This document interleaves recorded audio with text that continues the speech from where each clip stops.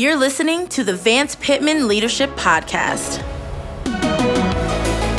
This is a conversation all about leadership, vision, and joining in God's activity wherever you are. You can follow along with today's episode using the show notes at hopechurchonline.com/podcast or on your favorite podcasting app. Thanks again for tuning in today. We hope you enjoy this episode. Welcome to episode number 2 of the Vance Pittman Leadership Podcast. My name is Scott Worthington, and I have the privilege of leading alongside Pastor Vance at Hope Church here in Las Vegas. I'll be your host for this podcast that we're praying will help you in your leadership as you join in God's activity wherever you are.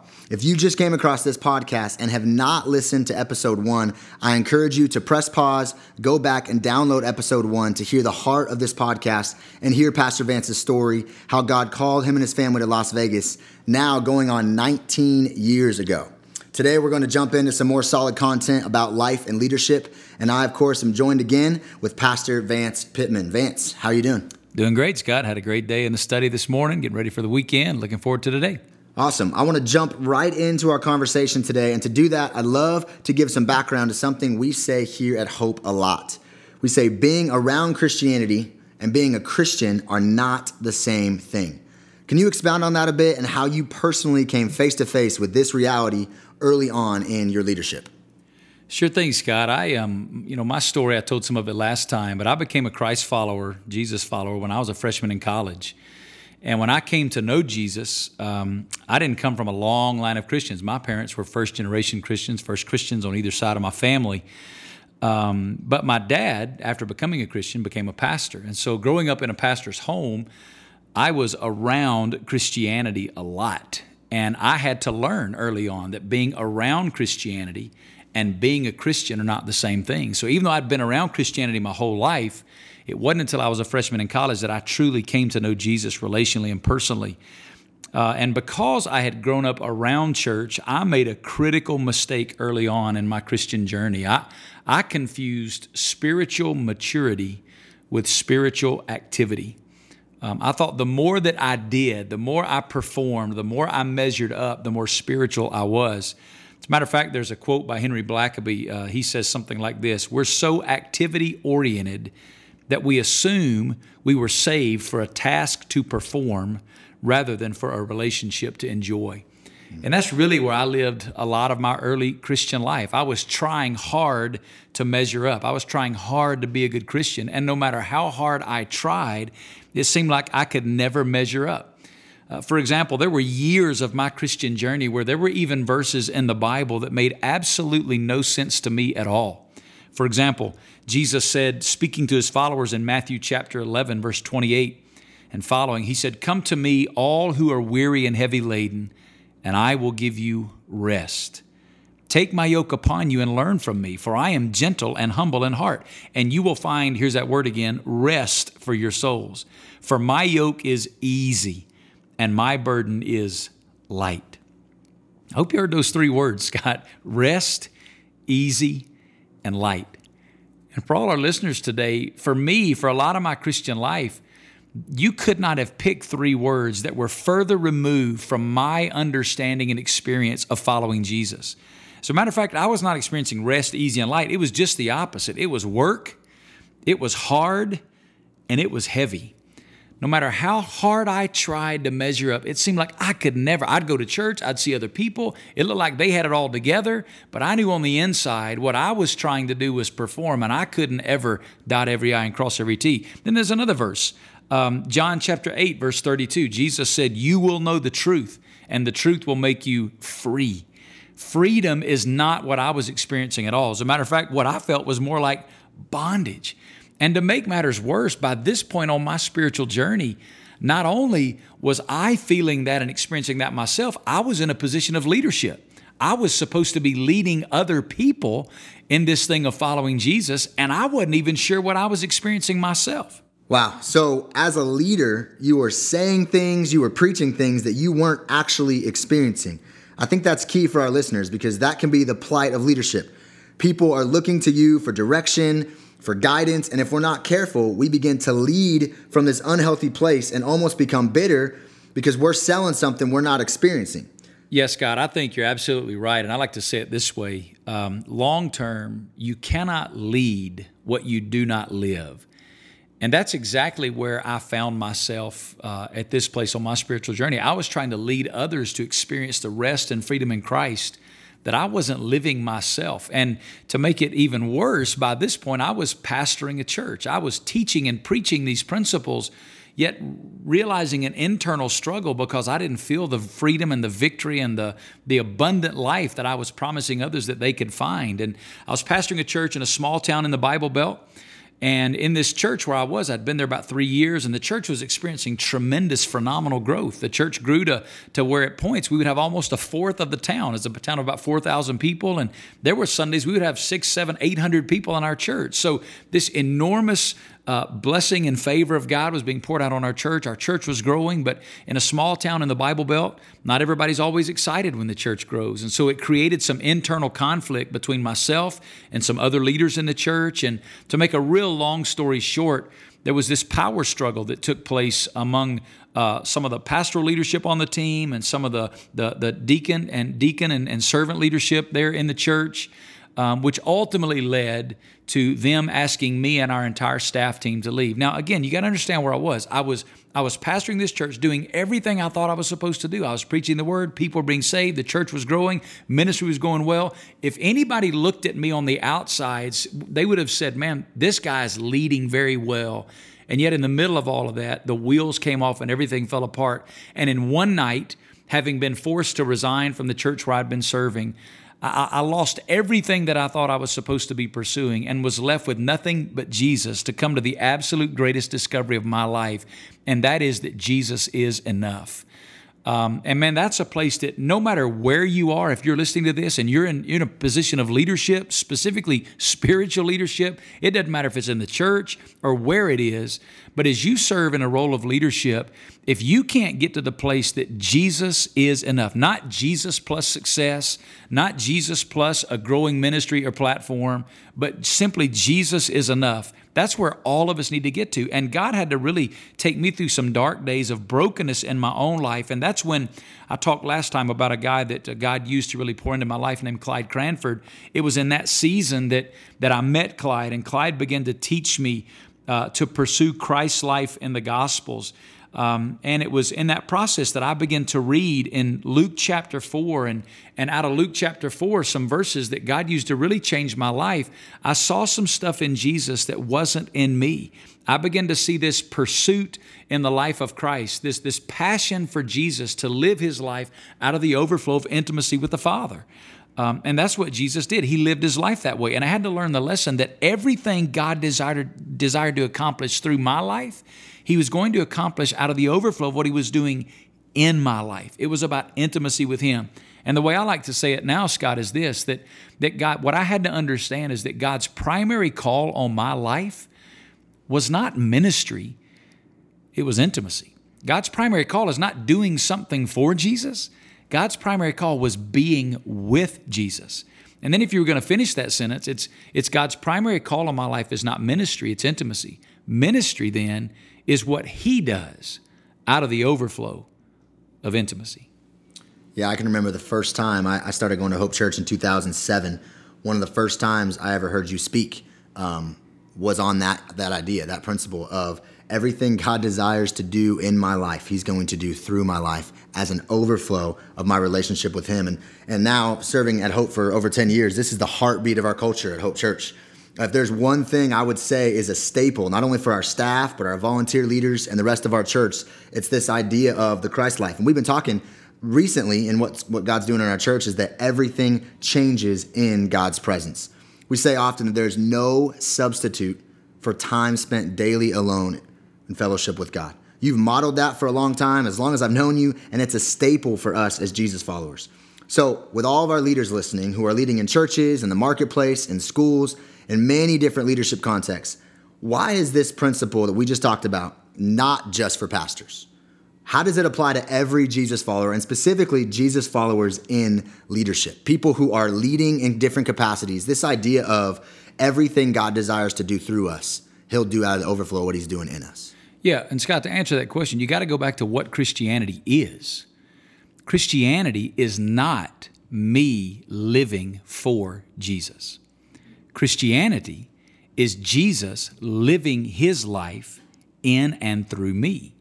Major Ian Thomas is somebody who's had a great impact in my life, and Major says it this way. He said the Christian life is nothing less than the life he lived then, lived now by him in you. And so if that's what Christianity is not me living for him, but him living in and through me, then how does it happen? How does Christ live his life through me? Well, he teaches us that. In places like John 15 and others, he teaches us that Christ lives his life in and through us out of the overflow of our abiding in him. As you and I focus on intimacy with him, as we live moment by moment in dependence on him, then and only then will Christ live his life in and through us. So, yeah, if you're a pastor, this is extremely important, because if you're a pastor and you want to lead others to experience the life of Christ in you, then yeah, you want to see that you are allowing him to live in and through you and leading others. But it's not just for pastors. It doesn't matter what kind of leader you are as a follower of Jesus Christ, whether you're a business leader, whether you're a leader in school, education, sports, whatever it is.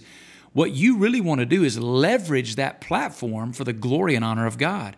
And so in doing that, the only thing that pleases the heart of the Father is the life of the Son in and through us. So as a leader, to leverage my platform and influence for the glory of God, I must allow Christ in me to live through me, and that only happens out of the overflow of intimacy with him. Wow, I think that is super crucial what you just said, because there's a common phrase in our Christian subculture that goes something like this, that we are going to live for Jesus. That's a phrase you and I have heard, and of course the people who say that, they don't have any malicious intent, but you just said that you saw something in Jesus, specifically in Luke chapter 4, that maybe pushes back against that statement. It's not about living for Jesus, but letting him live his life through us. Where do you see that in the life of Jesus from Luke chapter 4? Yeah, this was a major paradigm shift for me in my own personal walk and in the way I disciple and teach others. In Luke chapter 4, as I began to read it, when you open that text in Luke 4, verse 42, the Bible says that Jesus is slipping away into the wilderness. It says he left and went to a secluded place. And it says he did that while the crowds were searching for him. So the Bible says here that Jesus left. It literally means that he was going away from something. Well, what was he walking away from? The crowds. The crowds were pressing in. What was in front of him? An opportunity to demonstrate leadership, an opportunity to do ministry, an opportunity to influence the lives of a lot of people. Now, somebody might read that and think, well, isn't that why Jesus came? I mean, Jesus came to seek and to save that which was lost. Here are the crowds coming to him, and yet we find Jesus, get this, walking away from ministry, walking away from influencing others to pursue intimacy with the Father. Because Luke doesn't tell us in Luke 4 where Jesus went. It just says he left and went away. The Gospel of Mark, in Mark chapter 1, verse 35, tells us that he went away, he slipped away out to be alone with the Father. The Bible tells us in Mark 1:35, in the early morning, while it was still dark, that he arose and went out to a lonely place and was praying there. Jesus walked away from ministry to pursue intimacy with the Father. And it's how Jesus lived his entire ministry. It's why you read in places in the New Testament, for example, like in the Gospel of John, where Jesus said, when you hear my words, he said, it's not my words, it's the Father's words in me. Jesus said, when you see my works, it's not my works, it's the Father's works in me. Everything Jesus did, he did out of the overflow of intimacy with the Father, allowing the Father to work in and through him. And Jesus stated that over and over and over again in the Gospels. And so what he's invited us into is the exact same life. Again, Christianity is me allowing Christ in me to live through me. Well, if Jesus lived his life out of the overflow of intimacy with the Father, then what's it going to look like now for you and I to live the Christian life? It's Jesus living his life in and through us out of the overflow of intimacy with him. And some might think, well, Vance, you're reading a little too much into that passage of Scripture, but I want to take you to another place in the text. In Mark chapter 3, when Jesus calls his very first disciples, Jesus, the Bible says, here's what it says about them. It says, he went up on the mountain in Mark chapter 3, verse 13, and he summoned those whom he himself wanted, and they came to him, And he appointed 12 so that, now don't miss this, it says so that they would be with him. Jesus invited these disciples, the very first 12 disciples that he called to himself, and it's an important phrase in the Greek text. It says so that. It means here's the reason why. Here's why he called them to himself, so that they could be with him. Then it says, and that he could send them out to preach. And somebody would go, aha, there you go. I knew he had to do something. But don't miss what he said. He said they were to be with him. Then he would send them out to preach. They had one job, one focus, one thing to pursue. It was being with him, intimacy with Jesus. And then he, through them, was going to make his life public out of the overflow of intimacy with him. Again, the primary call is not to do something for him. The primary call is to be with him. Okay, you just said a lot of amazing things. I'm going to try to recap and I want to speak into a couple things. The first, for all of our leaders listening, think about in our culture what it would be like to literally walk away like Jesus did from thousands of people. I mean, this is Twitter followers, Instagram followers. In the culture we live in of building your brand, Jesus walked away from that. And so that is a huge challenge for all of us as leaders, not to pursue necessarily spotlight and fame and building our brand and as many followers as we could get at the expense of our personal relationship with Jesus, everything that Pastor Vance just said. Also, Vance, I want you to comment real quick on this idea of, again, for people who are leading in different capacities, because a lot of times people will hear Bible verses and things you just threw out and think, okay, I'm not a pastor, I'm moving on.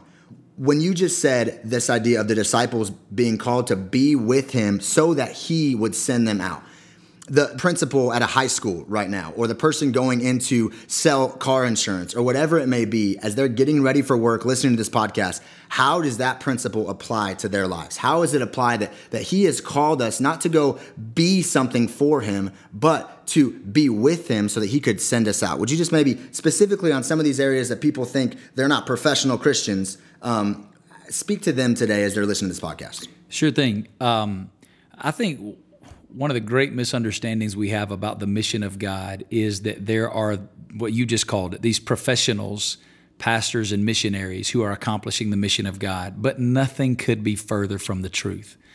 Every doctor, every school teacher, every construction worker, every principal, every lawyer, every nurse, whatever field you find yourself in, we've been brought to him relationally so that through our lives, he can accomplish his mission, bring glory to himself. And here's what's amazing about that. We find our great joy and fulfillment. The greatest joy, the greatest fulfillment, the greatest purpose we can ever know is being a part of the eternal redemptive mission of God, which ultimately results in him being glorified. And so for every one of us, that's the key. Well, how do I do that? How do I live and leverage my life and the leadership position that I have, regardless of whether or not it's in the church, outside the church, doesn't matter. The key is intimacy with God, because it's only out of the overflow of intimacy with him that we'll find Christ in us, living through us. And here's the reality. The reason this is so difficult in our daily lives is because the enemy knows the deal. The enemy doesn't care how much good we try to do as long as we don't be. Because it's when we be with Jesus that he begins to do through us in a way that we could never accomplish on our own. And so everything in our life is pulling at us. And that's why so many in ministry and in leadership, specifically in spiritual leadership, we find that everything is pulling us away from, we get so busy that we don't have time to spend time with God. I got too much good stuff to do. And it becomes the great mistress that leads us and woos us away. And here's what I found for those in ministry, specifically in pastoral ministry or church ministry. I've been doing this now for 27 years, and I've had friends that have fallen morally in ministry. Every man that I know that fell in ministry, that had an affair while he was in ministry, first had an affair with the ministry. And it was the ministry that wooed him away from intimacy with God and opened him up to the possibility of every temptation under heaven. Every one of us, no matter where we are, whatever platform of leadership we have, the key is always intimacy with Him. Otherwise, we wind up in that rat race of I can't ever measure up. I can't seem to accomplish. I can't seem to do what I'm supposed to do. But when we begin to live out of the overflow of intimacy with Him, then we begin to understand freedom. We begin to experience rest, and we find that it really is light. Yeah, so leaders, I hope you heard in this podcast all that we're trying to communicate. The primary call in your life is not ministry. The primary call is intimacy with Jesus. The primary call in your life is not leadership. The primary call is intimacy with Jesus. The primary call is not a big portfolio, a perfect family, a good reputation. The primary call for us as Jesus followers is that we would be with Him. So Vance, as we finish up this podcast episode, I'd like to give our listeners a couple practical questions that maybe you can answer that might be helpful. People hear to spend time with God. They hear about this idea of getting with God daily, and maybe they get a little nervous. As simple as it may sound, for you in your personal life, just getting real practical, what are some practical tips on how you spend time with God on a daily basis? What are some practical tips for our listeners? Yeah, and Scott, even before I answer that, let me say this about what you just said that I think is so important. If you're listening to this today, I don't know what your area of leadership is, but it doesn't matter again. Wherever it might be in society or in the church, everything about your ability to lead effectively in a way that glorifies and honors God and where you find yourself today will rise and fall based on your time alone with Jesus every day. Everything about your ability to lead successfully. I'm not talking to just pastors. I'm talking to school teachers. I'm talking to police officers. I'm talking to contractors. Everything about your ability to lead today will rise and fall based on your intimate time with Jesus. And listen, that's what Jesus modeled for us. And if Jesus, listen to this, if Jesus needed to be alone with the Father, how much more do you and I need to be alone with the Father? So to give you a couple of practical tools, I would say a couple of things. First of all, let me just use the word time. Time. I think it's important that you set aside a time every day to be alone with God. James chapter 4 and verse 8 says, draw near to God and He'll draw near to you. That phrase, draw near to God, the way it's constructed in the New Testament, speaks about a specific time every day that you carve out to be alone with God. Everything in your life today that matters, I promise you, you've scheduled it into your day. If it matters to you, you've set aside a time. So whether it's the morning, the afternoon, the evening, I recommend, for me, it works best in the morning. I need to be with God first. I need Him to grab my heart before the things of this world grab my heart. Because if my heart doesn't fix on Jesus, it's going to fix on the first thing that comes along. So I need to be with Him first. But however you work it into your rhythm, make sure that you schedule a time every day to be alone with God. And maybe this is something that's new for you. I would encourage you to start with just 15 minutes. Now, over time, I think it should grow past that. But a great starting place is just to say, okay, 15 minutes, I'm going to be alone with God today. And then once you have the time, let me encourage you to get the tools. Get you a journal, get you a Bible, maybe grab a devotional book, and use those things not just to go through the motions of reading the Bible and reading a devotion, but those become tools through which you spend time with God. When I begin to read the Bible, you could, for example, start in the book of Psalms. Just open to Psalms, start in Psalm 1:1, start reading the Psalms. And before you begin to read, say, God, today I'm not reading the Bible to read the Bible. I'm reading the Bible because I want to spend time with you. So Lord, I'm going to do my best to listen. If you desire to speak, would you give me the grace to hear what you want to say to me? And then you just start reading in the Psalm. And you read as long as you've got set aside time to read. If it's 10 minutes, 15 minutes, whatever it is, you read. And then when you're finished, you make some notes in that journal. What did you hear God say? If you hear the Lord speak, you write it down. But again, the focus is to be with God. And if you're reading through the text, you're reading through the Scripture, if you got a question, ask God. If you see a command in Scripture, submit to it. If you see a promise, claim it. And let the Word of God begin to be the centerpiece of a conversation that you're having daily with the Father. So those are a couple things. Just get some time carved out, then make sure you have the tools set aside, journal, Bible, devotional book, and sit down in that time that you've allotted and focus on being with God. And let me just add this too. Listen, I understand that it won't always feel magical. Some people think that when you spend time with God, there's got to be lightning bolts and emotions and your spine's tingling up and down. Listen, there are days it's very emotional. There are days it's not. But you don't have to conjure up the presence of God. When you sit down to be with Him, you can by faith know that He is there. That's good. And I've asked Pastor Vance for a list of resources that he's used in his personal life, just as he spent time with God over the years, that we will make sure we link in the show notes. But our time has come to a close for this episode of the podcast. And we encourage you, as you listen to it, maybe you thought it'd be helpful for your leadership teams or your family or whoever else you think would benefit from this content. We encourage you to listen through it with them, have conversations about it. And if you like what you heard, we would love for you to share it on social media. Also, you can rate and review this podcast. It really helps get the word out and hopefully reach more and more leaders to get in on God's activity wherever He has them leading. Thanks again for joining us. We'll be back next month with another great episode on leadership with Pastor Vance Pittman. Thanks again for joining us for the Vance Pittman Leadership Podcast. You can find all the show notes on your favorite podcasting app or at hopechurchonline.com/podcast. Be sure to subscribe so you don't miss out on any upcoming episodes.